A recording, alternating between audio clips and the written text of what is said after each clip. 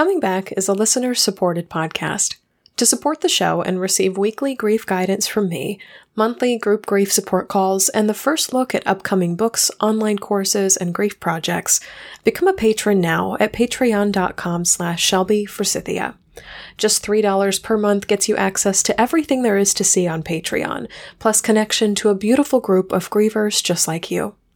Unlock grief support now for $3 a month and support this show at patreon.com/ShelbyForsythia. Thank you so much for listening.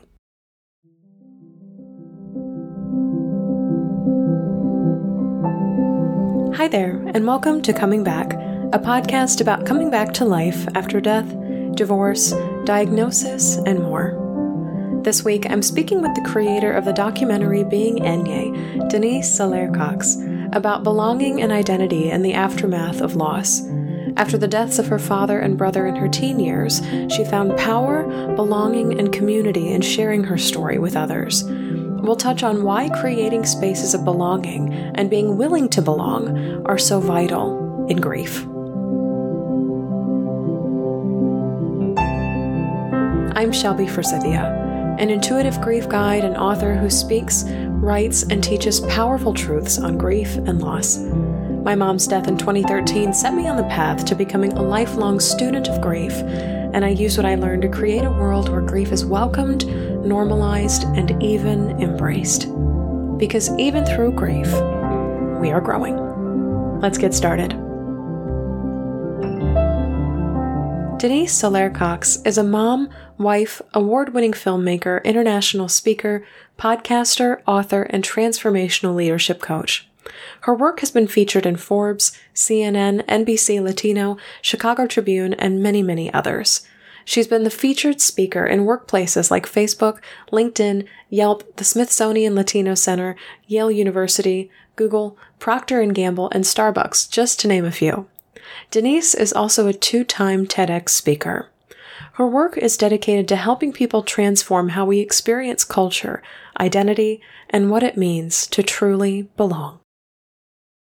Grief growers, I'm really delighted today to introduce you to Denise, who is the producer, creator, the voice, and the vision behind the documentary Being Enye, which is all about identity and belonging in the Latinx community. And I'm really excited to have her voice on the show to talk about her own loss story, but also the grief of lost identity after somebody we love dies, and the joy, belonging, welcoming back that happens when we reclaim identity after someone we love dies. So Denise, welcome to the show. And if you could start us off with your lost story. Well, thanks so much for having me. I have to say, I have never been on a show like yours, and I'm super honored to have been asked to be here to talk about something that I very rarely talk about.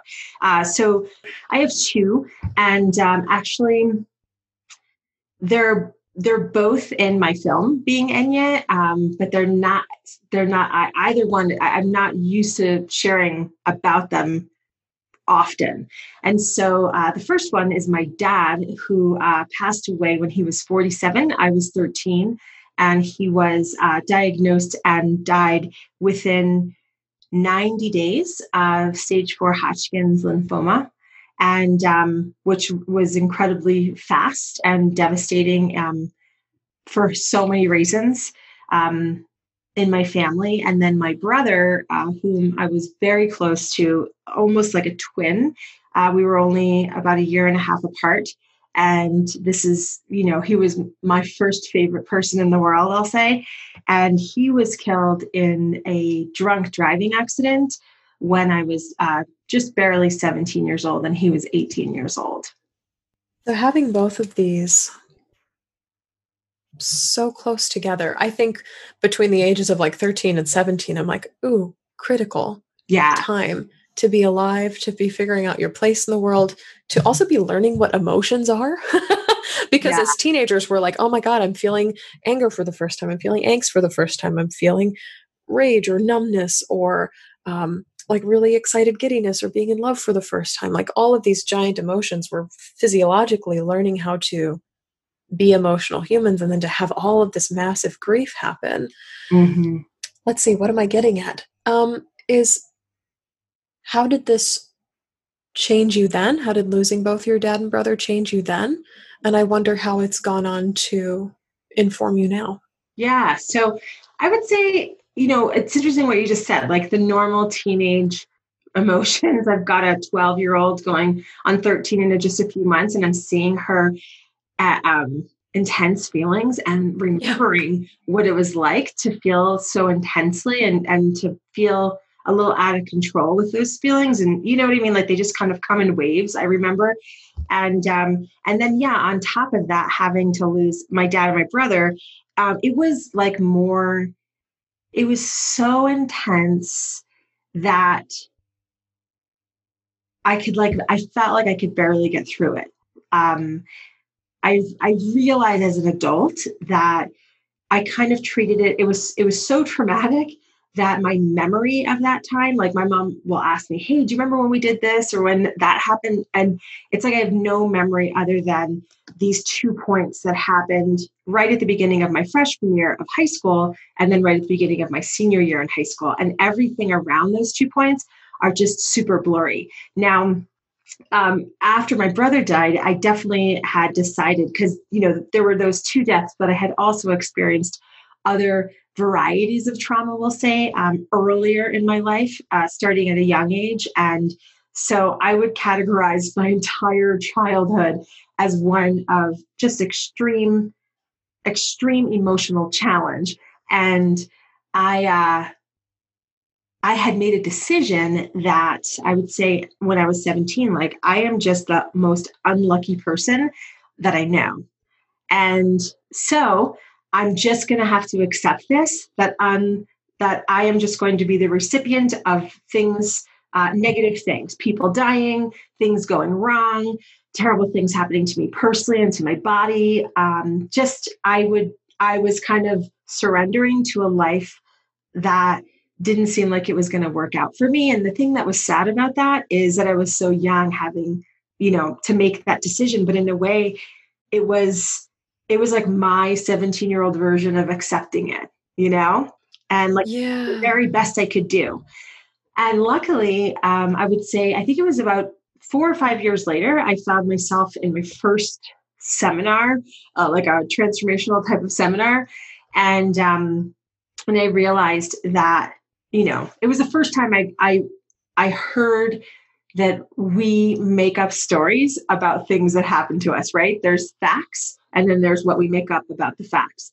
And I had never heard that before. And to me, a huge light bulb went off. And I thought, wow, here are the facts. My dad and my brother died. And what I made up about it is that I'm unlucky and I can make up anything I want out of this. So I'm going to make up something different. And so from about 21, 22, to now, I've been making up something that makes me feel better about the whole thing, but certainly not unlucky. But when I meet teenagers, this is the weirdest thing. So a lot of my childhood was kind of a blur, and especially those teenage years, high school years, very much of a blur. But what's very bizarre is that I have this ability to connect with teenagers like nothing else. Like I can literally hang out with them, and I'm a speaker as well. And so I get called to speak at Fortune 500 companies, but I also get called to go to high schools. And there are a lot of speakers that will not set foot in high schools. Like it's like the last place anyone wants to get on a stage. And for some reason, it's like my absolute comfort zone. And I can remember that pain this quickly. Like it doesn't take me a lot. I have not forgotten it. It's right there. And so when I'm with them, I can identify with the regular teenage angst, and then anything called life happening, I can completely get it. And I feel like in many ways that's a silver lining, because it keeps me, I don't know, in a weird way, it keeps me young and relevant, I guess. And I think it's cool when a teenager feels misunderstood, and that all of a sudden someone sees them. And I guess I have that ability to do that because of this. Yeah. And I literally just wrote down, I always take notes when I'm on these calls with people. I wrote down the gifts of grief, and this is something that I hesitate to talk about because I never want to imply that grief in and of itself is a gift. Right. But I think there's often things that inadvertently come as a result of grief. And in this case, like your heart for teenagers, and remembering like this specific pocket of time, these 4 years in here, not only the angst, I hesitate to say like the surface level of angst, but there's like the general angst that comes with being a teenager.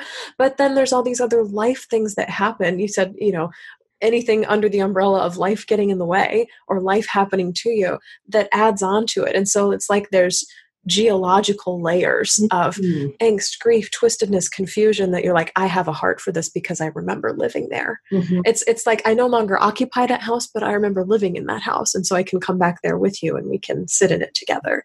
And that's just a really beautiful gift of grief. I mean, I would say I have the same thing for girls in their 20s who lose a parent, because that was the reality of my experience. So loss in college is very close to my heart, being away from home, striking out on your own for the first time, figuring out who you are in the world. And then the whole thing comes crashing down on the precipice of launching into the world. And then the whole thing crashes and burns. And so I think that grief growers, if you're listening and you're really new to your loss, I'm like, don't know if you need to worry about the gifts yet. But those who may be farther along in their journeys or farther away time-wise from when the loss happened, you might start to see like where your heart lives or who you have a heart for, especially in meeting other grievers in your journey. I wrote down when you were speaking about this revelation or this decision that you made as a 17-year-old to, I'm just going to decide that I am an unlucky person and I'm going to live an unlucky life.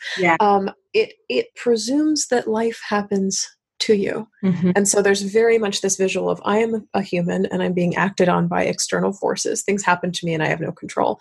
And then this thing that happened years later, 21, 22, 23, when you went to the seminar of you get to decide the story of what that is. That's within your power. It's very much a shift from external things happening to you to I can respond to the losses that happen. So can you speak more on like what that shift was like in your life?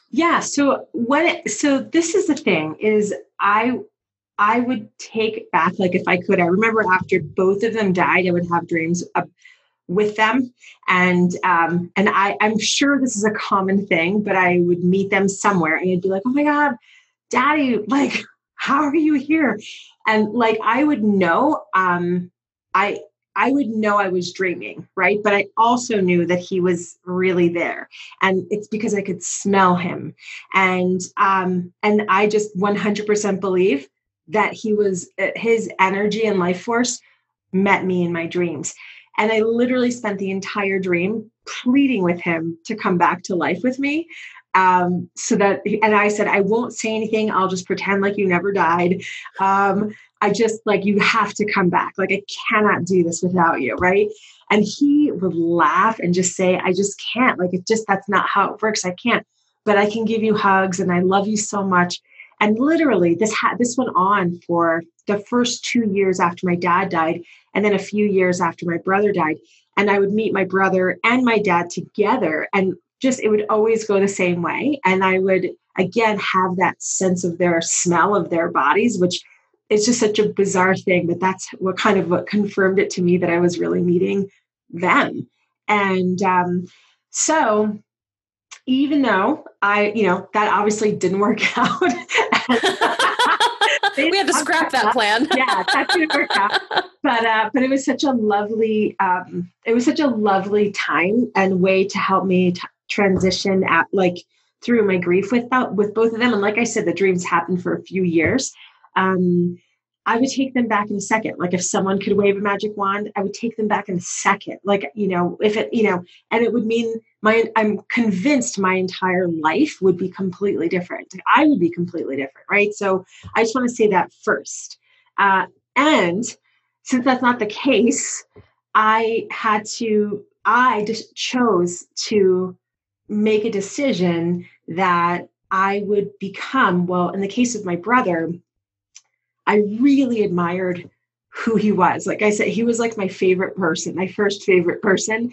And what I missed most about him, I realized could be gifts that he gave me, if that makes sense. So he was a very charming, lovable, amazing, funny, great guy. And so I decided that I would take all of those personality traits, I would say, and decide that he gave them to me. And so he could still live within me if I worked on those parts about me that I fell in love with him, if that makes sense. And so I decided that even though he wasn't here, he could still be here with me. Something I made up, something that gave me power, something that made me feel very fortunate to have that he modeled for me. And then my dad was, I felt like, I made up that my dad, that I had enough, like that whatever I got was all that I needed. And that he could go since he needed to go at that time, but he gave me all the gifts that he was here to give me. And so I could find that love with other people. And that's also been really interesting. And, I'm on the verge of tears talking about it, but I have extraordinary relationships with men, and I often look for the same quality that reminds me of my dad. And so my husband has really embodies my favorite qualities of my dad. And my business partner, same thing. And there's just some extraordinary male figures in my life that I've been able to kind of, have around me. And I feel like that's a tremendous gift. And that I'm very fortunate to have that male energy around me. So, it's weird to say, I would take a life back with them, and there's stuff out in the world that also feels like a great blessing of almost equal value. That just gave me chills. That last sentence, because I think I ring true with that as well, and so many people will as well, because we all agree. Like, nobody ever comes to grief being like, "I'm so grateful that happened." Right. End the sentence. It's I'm so grateful to be alive right now and be living the life that I'm living. But I would take everything back in a heartbeat if they would be alive again, if they could share this with me. And I love this. It's almost a conjuring. There's something divine happening when you see the traits of your dad and your brother and other people. It's like I've conjured you back into existence in some form and fashion. Yes. And I wholly also acknowledge that it's a choice to see that in the aftermath of loss, because sometimes going in, it's like, I don't want to see that. I don't want to see anything that reminds me of them. It's too painful. It's too hard. It's not really them. Kind of whatever experience or story that you want to come up with in your brain. But I've noticed that as even more time continues to go by after the death of my mom, I look for her even harder in other people. It's like I continue to seek her, but with more depth. Yes. As she gets older. So there are people who have the same physical characteristics as her. They like have her same arms or same hands. And I'm like, oh my gosh, I want to see you all the time. Show me your hands. Which is too fun. But then also people that cackle when they laugh, like their whole head goes back and they cackle. I'm like, that's my mother who just showed up. Oh, that's so awesome. And it's so wonderful. And I loved in the initial email that you sent me, you said it's so strange because you work with a lot of people who have the same name as your brother. Oh my God. And so it's almost as if you are surrounded. It is the weirdest thing. I never, when I hear the name David, it always takes me back. But I never had a lot of Davids in my life, and started working on this film project, which was really what I believe I'm here to do. And it took me a really long time to get here. And I'm locked and loaded, made the movie, built a business around the film, making another film. But it was a 17-year long journey to even make the first film, right? And then we'd be hiring people, cameramen or sound guys or editors, people that, I want to interview, there's so many people involved in making films. And like another David, like, that's so crazy. Like, I'm like, hi, David. And then even my business partner, we'd sit across the table and I'm like, another David. Like, it was weird. It was like, he was totally there. And I felt like he wanted me to know, like, he is there, he's having fun. And whenever I feel him, he's always laughing and having a great time. And yeah, but that's how I kind of knew whenever I hear songs or anything, I just decide to know and feel and believe that he is here. Because I know that he wouldn't want to miss anything. Just like if it were in the reverse, I would be bugging him all the time. I'm going to bother the crap out of you. An interesting story about my first daughter, who's 12. So my brother passed away around Thanksgiving and killed by a drunk driver. And my first daughter, was a preemie. And I went into labor the day I actually had preeclampsia. Do you know what that is? It's a really dangerous thing to have. And they had to give me this medicine to make my body totally like paralyzed so that I wouldn't go into a seizure, which is like the number one cause of death for moms in when they have a baby or something like that. So anyway, they shut my doctor said, I'm going to shut your body down right now. And we're giving you all this medication because it was serious. Like, I got 3 hours of medication in 15 minutes and I couldn't move. And he said, this is now all up to your body, because your body will either know that the only solution here is to release the baby. Or by tomorrow, if it hasn't released the baby, we'll have to induce you. And he's like, just get ready to be in the state you're in for the next 24 hours. And it was like 11 o'clock, right? And I told him, it's not going to go until tomorrow. Today is my brother David's 20th anniversary of his death. And this baby is coming today. So please don't go home. Please just hang out, because she is coming today, because he is here. This is happening. And I believe everything is going to be okay. And a few hours later, she was born. And it is impossible to wake up on that day and not have the birth of my daughter just be there along with the sadness. He just made sure something else beautiful happened that day. And I felt like, when you're a mom for the first time, the greatest gift is your children, and that I felt like he had something to do with making sure that she came early and that she came on that day so that I would not be sad anymore that he was gone. Yeah. And this speaks to something we talk about so often on Coming Back, of how grief is like holding two experiences and you can't let either one of them fall. The one is like blinding joy and the other one is searing pain. And you carry both forward together with you into the future, because you can never fully release the pain of grief or the memory that it happened. But then you also have new experiences that add depth and add joy and add lightness to it. And so it's like you carry these two vessels, but you can't drop either one of them. I love this for you. And I want to go into the making of Being Enyé, of how it came to you, why it's necessary, what it is, why people should watch it, the vision of it. Yeah. So thanks for asking. So I always felt from a very young age, which I feel like a lot of people feel this way, this sense that, or this knowing that you're here for a reason. And in my case, I just had these, it can be construed as delusions of grandeur, like a total egomaniac, or just somebody who wants to make a big imprint on the world. I'd like to think of it as the latter, but I always felt like, no, I'm just here to do something big. I just don't know what it is. And it just always had this nagging feeling.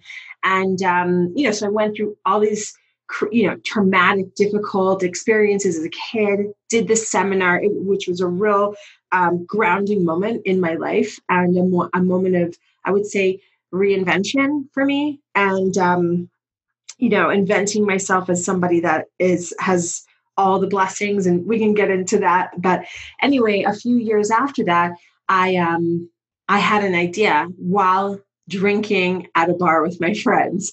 And I'd also, along with having all the trauma, I was raised in a Latino household. My family lived in the Bronx, and my parents saved up all their money to buy us a house just outside New York City in the suburbs of New York City, in a beautiful, beautiful, very Americana kind of place to grow up, which is called Westchester County. And we were the only Latino family there. And all of their Latino friends were left behind in the Bronx or in Spanish Harlem at the church that they met and got married in. And I always felt very much like I didn't fit in, like I wasn't Puerto Rican enough for my family in Puerto Rico. When we would go visit them, I was the gringa, which is not fun to be called a gringa when you're not.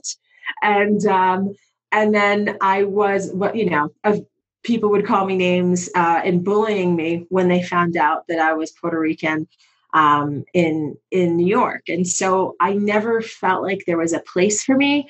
And I didn't know. I always said, I wish I had a rule book. Like, this is what it's going to be like. Your parents are going to be from another country, but you're going to be foreign here. And they're going to do certain things that are totally different than everybody else does outside your house. And this is why, and this is, and so you can choose and all that stuff. And so I didn't get that rule book, and neither did 16 million of my other counterparts. But I didn't know that my experience wasn't just my own until that night at a bar with my friends. And so we're all having a good time, and everyone starts joking around one by one about certain things that are very distinct about being a child of an immigrant. And I realized for the first time in my life that I believed a lie, that I was alone in my Latino identity.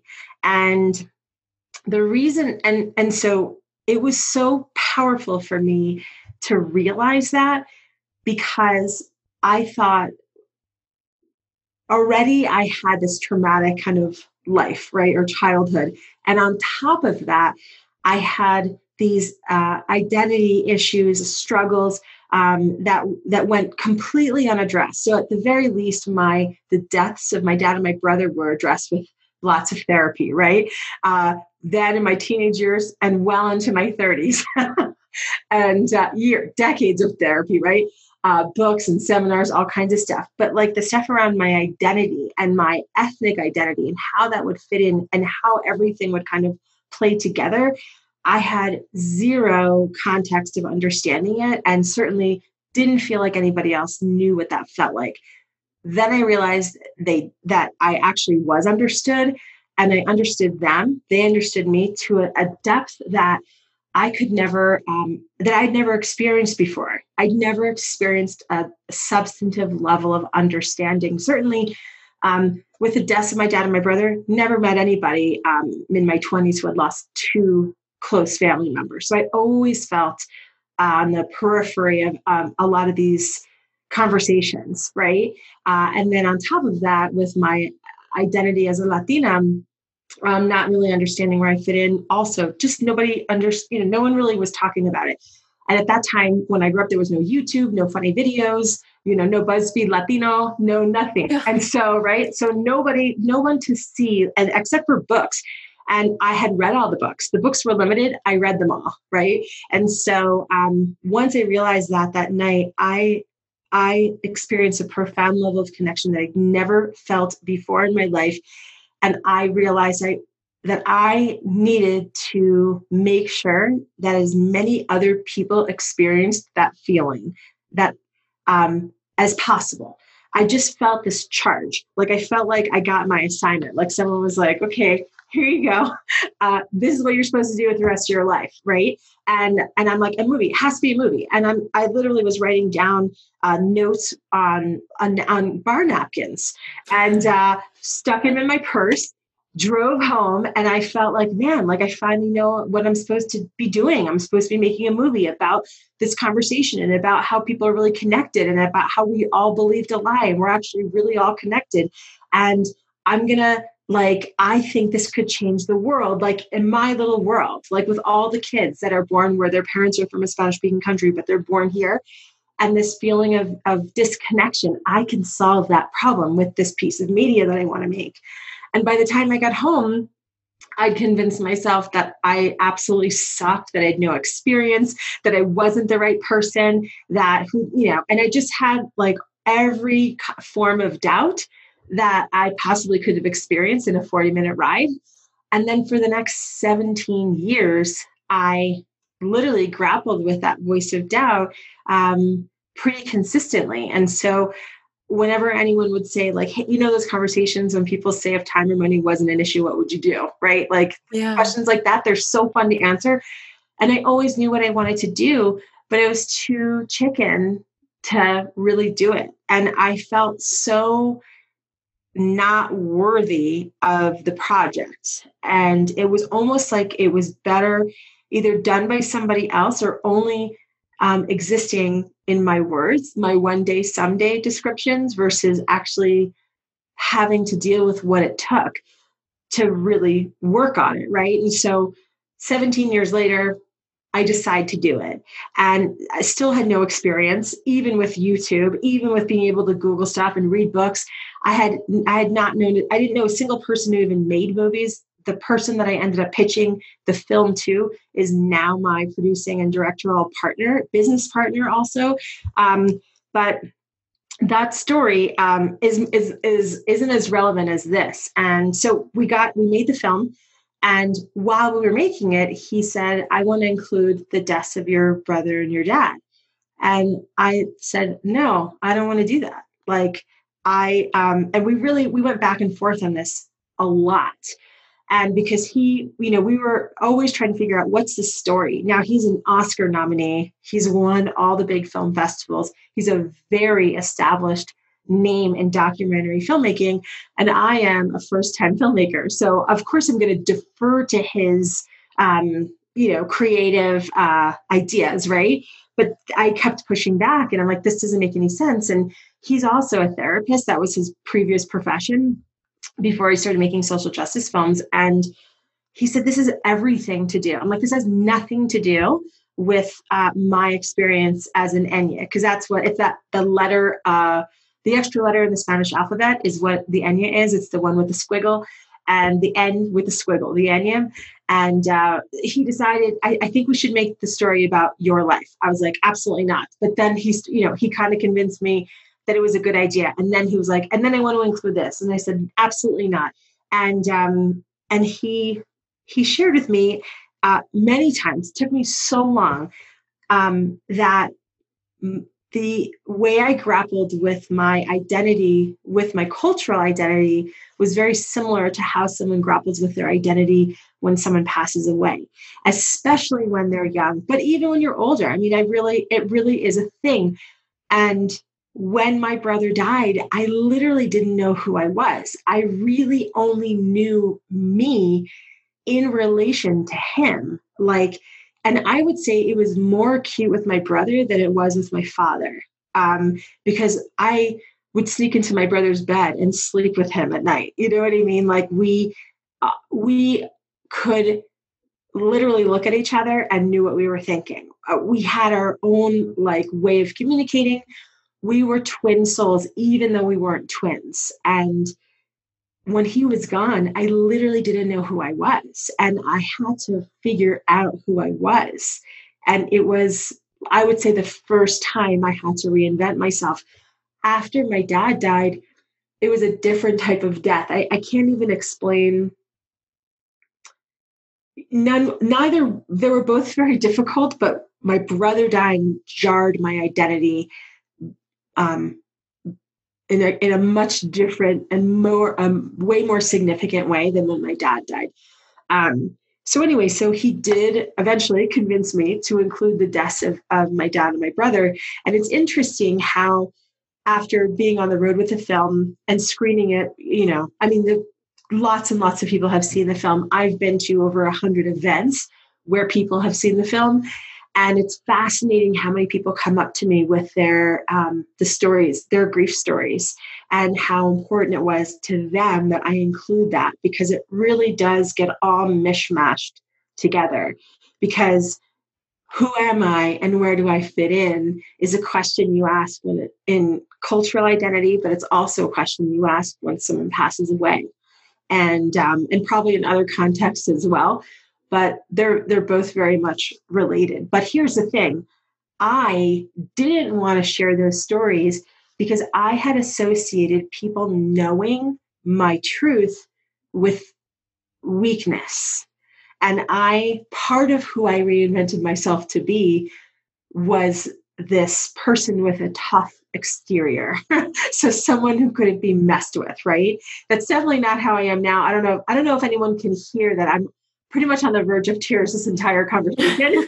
I would never. I can see it. I can vouch for that. Okay. Grief growers. Yeah. So I would never allow myself the freedom of being on the verge of tears like this and at any other time in my life. Because it just, at some point it just becomes too painful. And I just did it. I did it without realizing that I was doing it. Right. But then when he suggested we should put it in the movie, I said, no, because when I was a kid, everyone that I grew up with, we all grew up in, went to elementary school, middle school, high school together. I knew a lot of the parents. And after my brother died that senior year, I mean, the look on a lot of the parents' faces and the kids' faces, it's like they would do this head tilt and like it look at me with pity. And I hated it. And I never, once I graduated, I went to school and I never went back. But I will tell you, every time I go back, if I see someone that I went to school with, that look, it's like right there, right? And in a way, as an adult, I can identify with that now. Like I can see it. It's unimaginable, the losses I had to bear as a kid, right?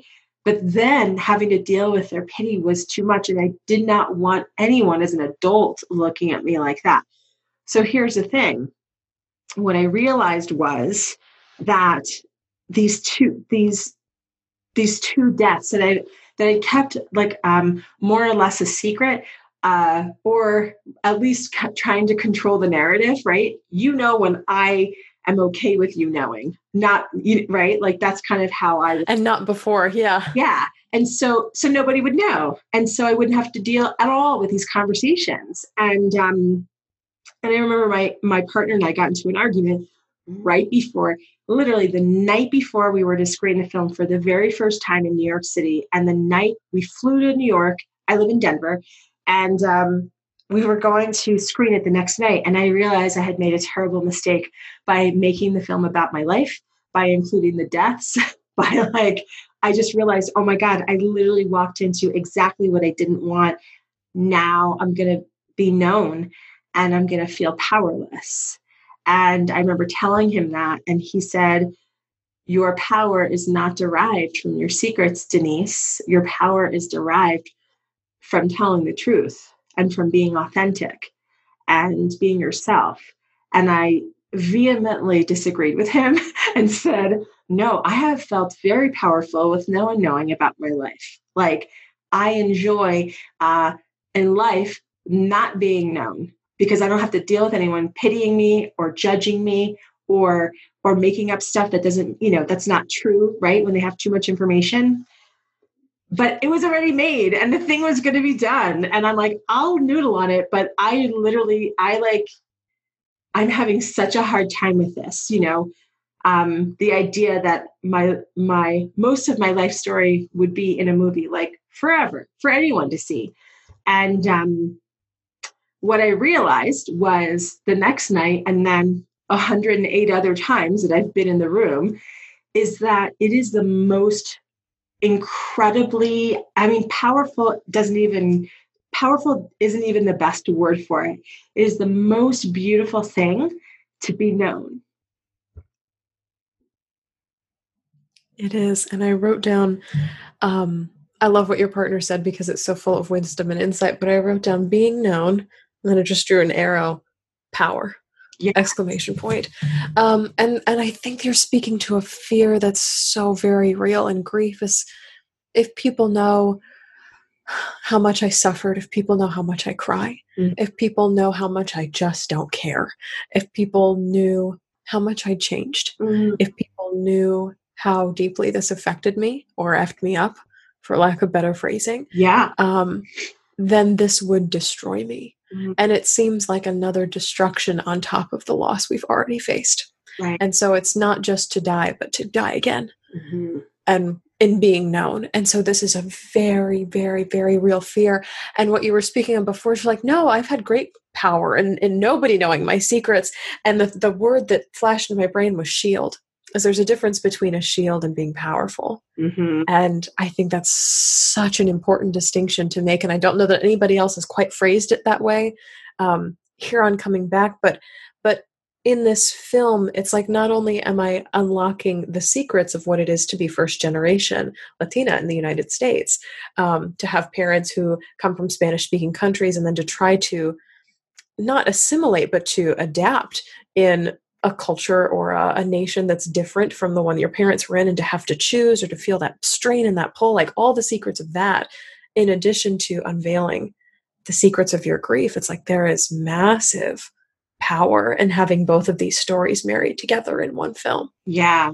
Yes. And it just was a shock to me. It really was, because I will tell you with 100% certainty, I derived power from withholding my pain from anyone, everyone.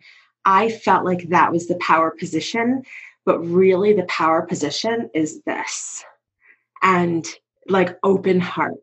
Because what the only thing that's left after, someone watches it is love. And the film really cracks people open, and it gets them in touch with their own pain and their own suffering. And then it's not about feeling sorry for me. It's about standing together in this shared pain, and not for, swirling down the drain together, but just recognizing we're human, and you'd be so surprised, and if your listeners won't, right? But one of my most favorite things that anyone's ever said to me was, I was in a leadership program in my 20s in Miami, and the leader said, it was like a 6-month-long program, and the leader said, look to your left and to your right. He's like, if you all make it through the program, you will know each other so well that it'll bring, like, you'll know each other so well, including what you've suffered through, right? That when you look at each other, it would bring you to your knees to know what you had to deal with in your life, right? And it was such an eye-opening experience, because it's not like, I would say most people know the depths of suffering to the extent that I do. Most people. But when I experienced it, I felt like no one understands the depth of my suffering. I think that's the illusion of it, is it feels so lonely. But what my experience, back in my 20s, in that 6-month program, was the first glimpse of it. And then the last 6 years of my life, interviewing people for this film and being on the road with this film for years now, meeting people, and people, being in that cracked open state and sharing their pain with me. I just, I'm convinced more people than we can imagine can provide comfort if we all only were available to, like, share our movie, if that makes sense.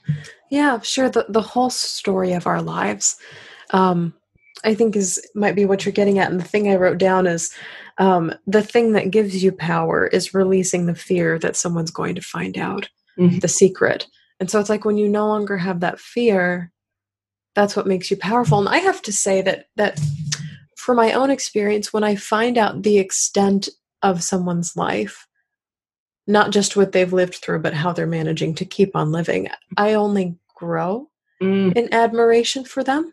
It never shrinks. And I think that's true for a lot of people, especially grieving people, when they hear other stories of grief, is like, now that I know that you also have a grief story. Yeah. It's like, there's a kind of trust that's built in mutual or similar suffering. And it's not the trust that's built of, like, our westernized society telling the triumph story of, I went through this and then I overcame it. Yeah. It's, I went through this and I'm still alive. Like, I'm surviving, and I have added, there's like a depth that's added. And so there's a trust that's added. Totally. And that it's so rare that I ever talk about this, because I think I could count on one hand the amount of people I know who have lost both a dad and a brother at a young age. And I can remember the last one, and we were in a mastermind together last year. And as soon as she said, she saw my film, and then we had this event in California, and she said, I lost my dad and my brother too. And she just quickly said, how? And it was like, we just gave each other a hug, and it was like instantaneous depth of understanding.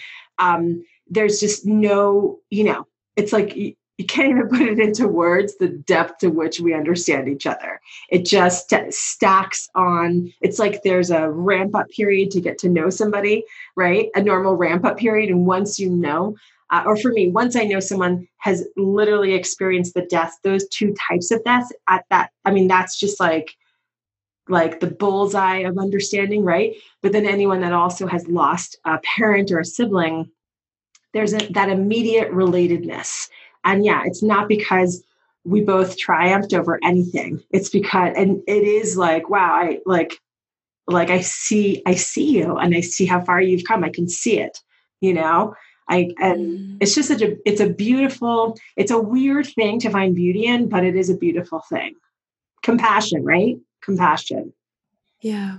And I want to speak to the girl at the bar who was writing down her dream on cocktail napkins right now, because it was as if the universe, the world, God, whatever phrase you want to use, was handing you this assignment of like, here's what you do with your life. And the goal of which was to bring this feeling of, I get you, across the world. And I have to say, without diminishing what being Enye is to the world, it would not be what it is without your grief story in it. 100% agree. Yeah. So the level of understanding, not only of what it is to be Latina in this culture, in the United States, amongst a ton of white people, especially in the world that we're living in right now, but in addition to that, in also having a grief story, people in the audience are like, I know what that means. I speak that language. I know what that is. I have lived that experience. In addition to, I am first generation. Yeah. In the United States. Yeah. And so it's almost like, I'm not going to hit him once, I'm going to hit him twice. Yeah. With this level of deep and rich understanding. And I'm so glad that you didn't tear down the curtains the night before and just say, don't show it. I am so glad. I am so glad that it made it to the world, because I think it's needed, and it continues to be needed in the world. Yeah. Thank you. And it's funny how life works. Because my partner always says, you're the perfect person for this, because all the stuff happened. Because I used to think I was not the perfect person because all the stuff happened, but it was like, no, you are, because of all the stuff. And it's like, how could there be something perfect? It just doesn't seem to add up, but it should be a disqualifier, but it's a qualifier. It's proof of it's like your resume almost. It's proof of the fires that you've already walked through. Right. So, it's really interesting how identity is really inextricably tied to both things, and the idea of reinvention to me is fascinating. Like, who am I going to be now? And answering that question and understanding that every moment I can reinvent. I don't have to be any way that I decided was going to be the way I was going to be, right? Like, I can be a new way, and being able to pull from these two men in my life, and my favorite qualities of them.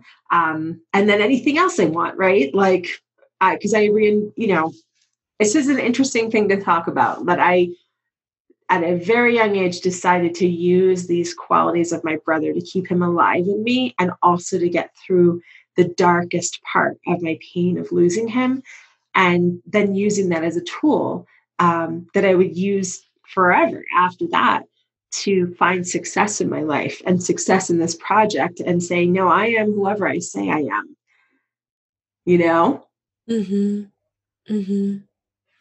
I wonder, before we get to the very end, if you could bestow a vision of belonging on everybody who's listening right now, what would that be? I would say belonging has two parts. So the first part is a willingness to belong. And so like in the context of what we're talking about, it's like, for me, I would bring, you don't know me, you don't know my pain, you don't know what I've been through, and I'm definitely not going to tell you, but I'm going to show up here and I'm not going to feel like I'm a part of stuff, right? Like living on the periphery of like in physical spaces, or in any space, just like never feeling like I can get in the middle of things. So that comes with certain behaviors in the real world, right? Like not participating fully, not engaging, not getting to know people fully. Because if you're going to live on the periphery, insisting on holding on to the secrets or the just unwillingness to be known, then that's the life experience you get, right? So it's almost self-fulfilling prophecy. And I know there's a part of grief that you just have to walk through the fire of that. I actually get that that's necessary, right? But it's okay to move through that, and it's okay to start moving to the middle of the room. And so, how am I willing to be known? And I feel like it took me until my early 40s to be willing to belong fully. And for me, willingness to belong means not like I don't have any secrets, right? But I am willing to show you this piece of art that I made that literally just shows you my heart, shows you my pain, shows the truth about my reconciling my identity for you to take or leave, right? And enjoy or not. But it doesn't take away anything from my experience. And so that I would say is belonging, is leaning in so far in, willing to get hurt, willing to, not love when people walk out of the room at my screenings when they don't get it, right? And also willing to take in all the love when it's being thrust at me, right? Being willing to stay open to receive all the love and appreciation. And, there are no places I feel like I belong more than rooms where people are like crying in my arms, right? Saying thank you for putting into words what I've never been able to express before. That is like the ultimate belonging. But the trade-off is my truth. The trade-off is I'm going to show you my heart, right? And I don't know how I'm going to be in this moment because I've never been in this moment before. So like that whole sharp, dull knife thing, like I don't know. And I can't show up perfect because I don't know that there's any perfect way to be except for just to be here, right? So that's belonging. And then the other side is being willing to provide spaces that people will feel safe to belong. And so that's all of our responsibility. And I was thinking about this yesterday about the fact that I'm an over-introducer. I call myself that. So if I often will over-introduce, like, hey, do you remember this person, like, oh, we all met here. Do you remember her, or do you know her? She does this, I'm always trying to like make sure that everybody feels extra comfortable because I know what it feels like to be on the periphery, right? Gift. Like anyone around me always feels welcome. And I just know how to do it because I know what it feels like. I know what I needed. But I also couldn't express it, right? And so being willing to provide a space where people belong is asking the question, how do you make people feel like they belong? How do you know when you belong? What are the things that need to be said? Or what are the physical ways that you can be and act that provide that belonging? And for me, they say Puerto Ricans touch people more than like any other nationality. We're just very touchy-feely people. It's like if we were together, I probably would have touched your arm and not let it go. Like for like, when am I not grabbing you? Like we just love that feeling. And my girls are like that. They're very snuggly. And I love that quality. But I inherited that from my parents. And I know that's how people feel they belong in my energy is because I give a lot of like reassurance, like through touch, right? And so that's like a way that people know they belong in my house. I'm going to give them hugs, touch them, on the shoulder. I don't know, stuff like that. I also over introduce. I also never say you're welcome to join us. And I instead say, I'd love to invite you to join us. Like, it would be so important if you came. Like, they would love this story. Like, how can we be so that other people feel like they belong? And there's things we can say, ways that we can be. And that includes how we like show up, like with our bodies and our physical, like our physical world. How are you thinking about people? Are you thinking about what's important to them? And then somewhere in the middle, if it was a Venn diagram, there's the magic where people feel like they belong. And those that are creating spaces for people to belong feel like they've provided that. And both require leaning in and trusting. But it's a sacred space, right? And it's a very sweet place of where both parties have to be vulnerable and stay vulnerable. I think that was perfect. I literally just did a little Venn diagram in my notebook. And on one side, it says, you must be willing to be known. And on the other side, it says, you must be willing to create spaces where people are known. Oh, and that's it. They kiss each other in the middle. And that's the magical space of belonging. And I think it's so true in grief. I think it's so true in non-white cultures, especially right now, living in the United States, is that not only do we need to be willing to be known with all of our secrets, mistakes, flaws, and misunderstandings, but we need to also be creating spaces where others feel safe being known by us. And receive those touches, that love, those hugs, that affirmation, that knowing, that belonging, especially for those of us in Grief Growers, I'm talking to you listening, we have received our own lack of belonging. And so we know what belonging feels like. And so to take, because we have known, we know what not to do, into the world and create spaces where people belong. It's one of those weird gifts of grief, if we can have gifts of grief right now. Yeah, that's marvelous. Denise, I would love if you'd let people know where they can find Being Enya, as well as any other piece of your work that you'd like to share with us here on Coming Back. Yeah, thanks for asking. So if you'd like to see my film, it's on my website, and the website is projectenye.com. So projectenye.com. And you'll see the 2-minute trailer, and then you can just put your email in if you want to watch it. And also, if you are on Instagram, I'm there. That's my most favorite place to live. And anyone that's any Latino who's listening will get a lot out of it. And if you're not Latino, you will also get a lot out of it.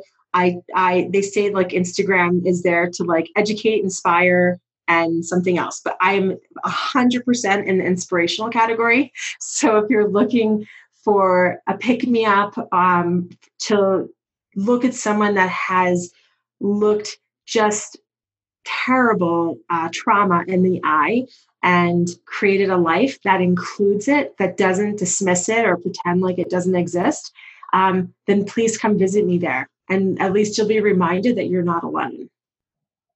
Yeah, I get this visual for you of like reaching my arms around all the trauma and hugging it in, as opposed to trying to push it out to, you spoke about the periphery or to the boundaries or to the edges. It's like, no, this is all coming with me into the future. And I think that's such a beautiful thing. Thank you so much for joining us on Coming Back. This was really lovely. Yeah, thanks for having me. This was really great. Thank you. So that's all for this episode of Coming Back. Thank you so very much to Denise Soler Cox for coming on Coming Back to talk about why belonging is so important in grief and her award-winning documentary, Being Enya. Denise came back by recognizing her power to tell a new story about herself and her losses, and by vulnerably sharing her grief with others. You can find Denise's website where you can watch the full documentary of Being Enya for free at projectenye.com, and you can find that link in the show notes, Grief Growers. If you'd like to get online grief support for just $3 a month, pledge to support this podcast on Patreon at patreon.com/ShelbyForsythia. You'll instantly unlock access to weekly grief guidance prompts and monthly live calls with me.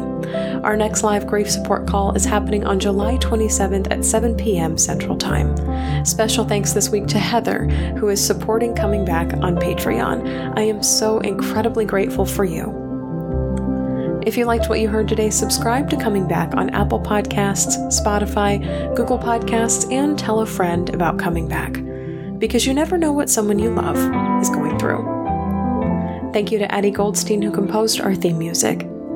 You can find me on Facebook at Shelby Forsythia Intuitive Grief Guide, Instagram at Shelby Forsythia, or simply shelbyforsythia.com. If you'd like to leave a question or comment for a future show, email me at shelby@shelbyforsythia.com. As always, my dear grief growers, it was beautiful sharing this space and time with you today.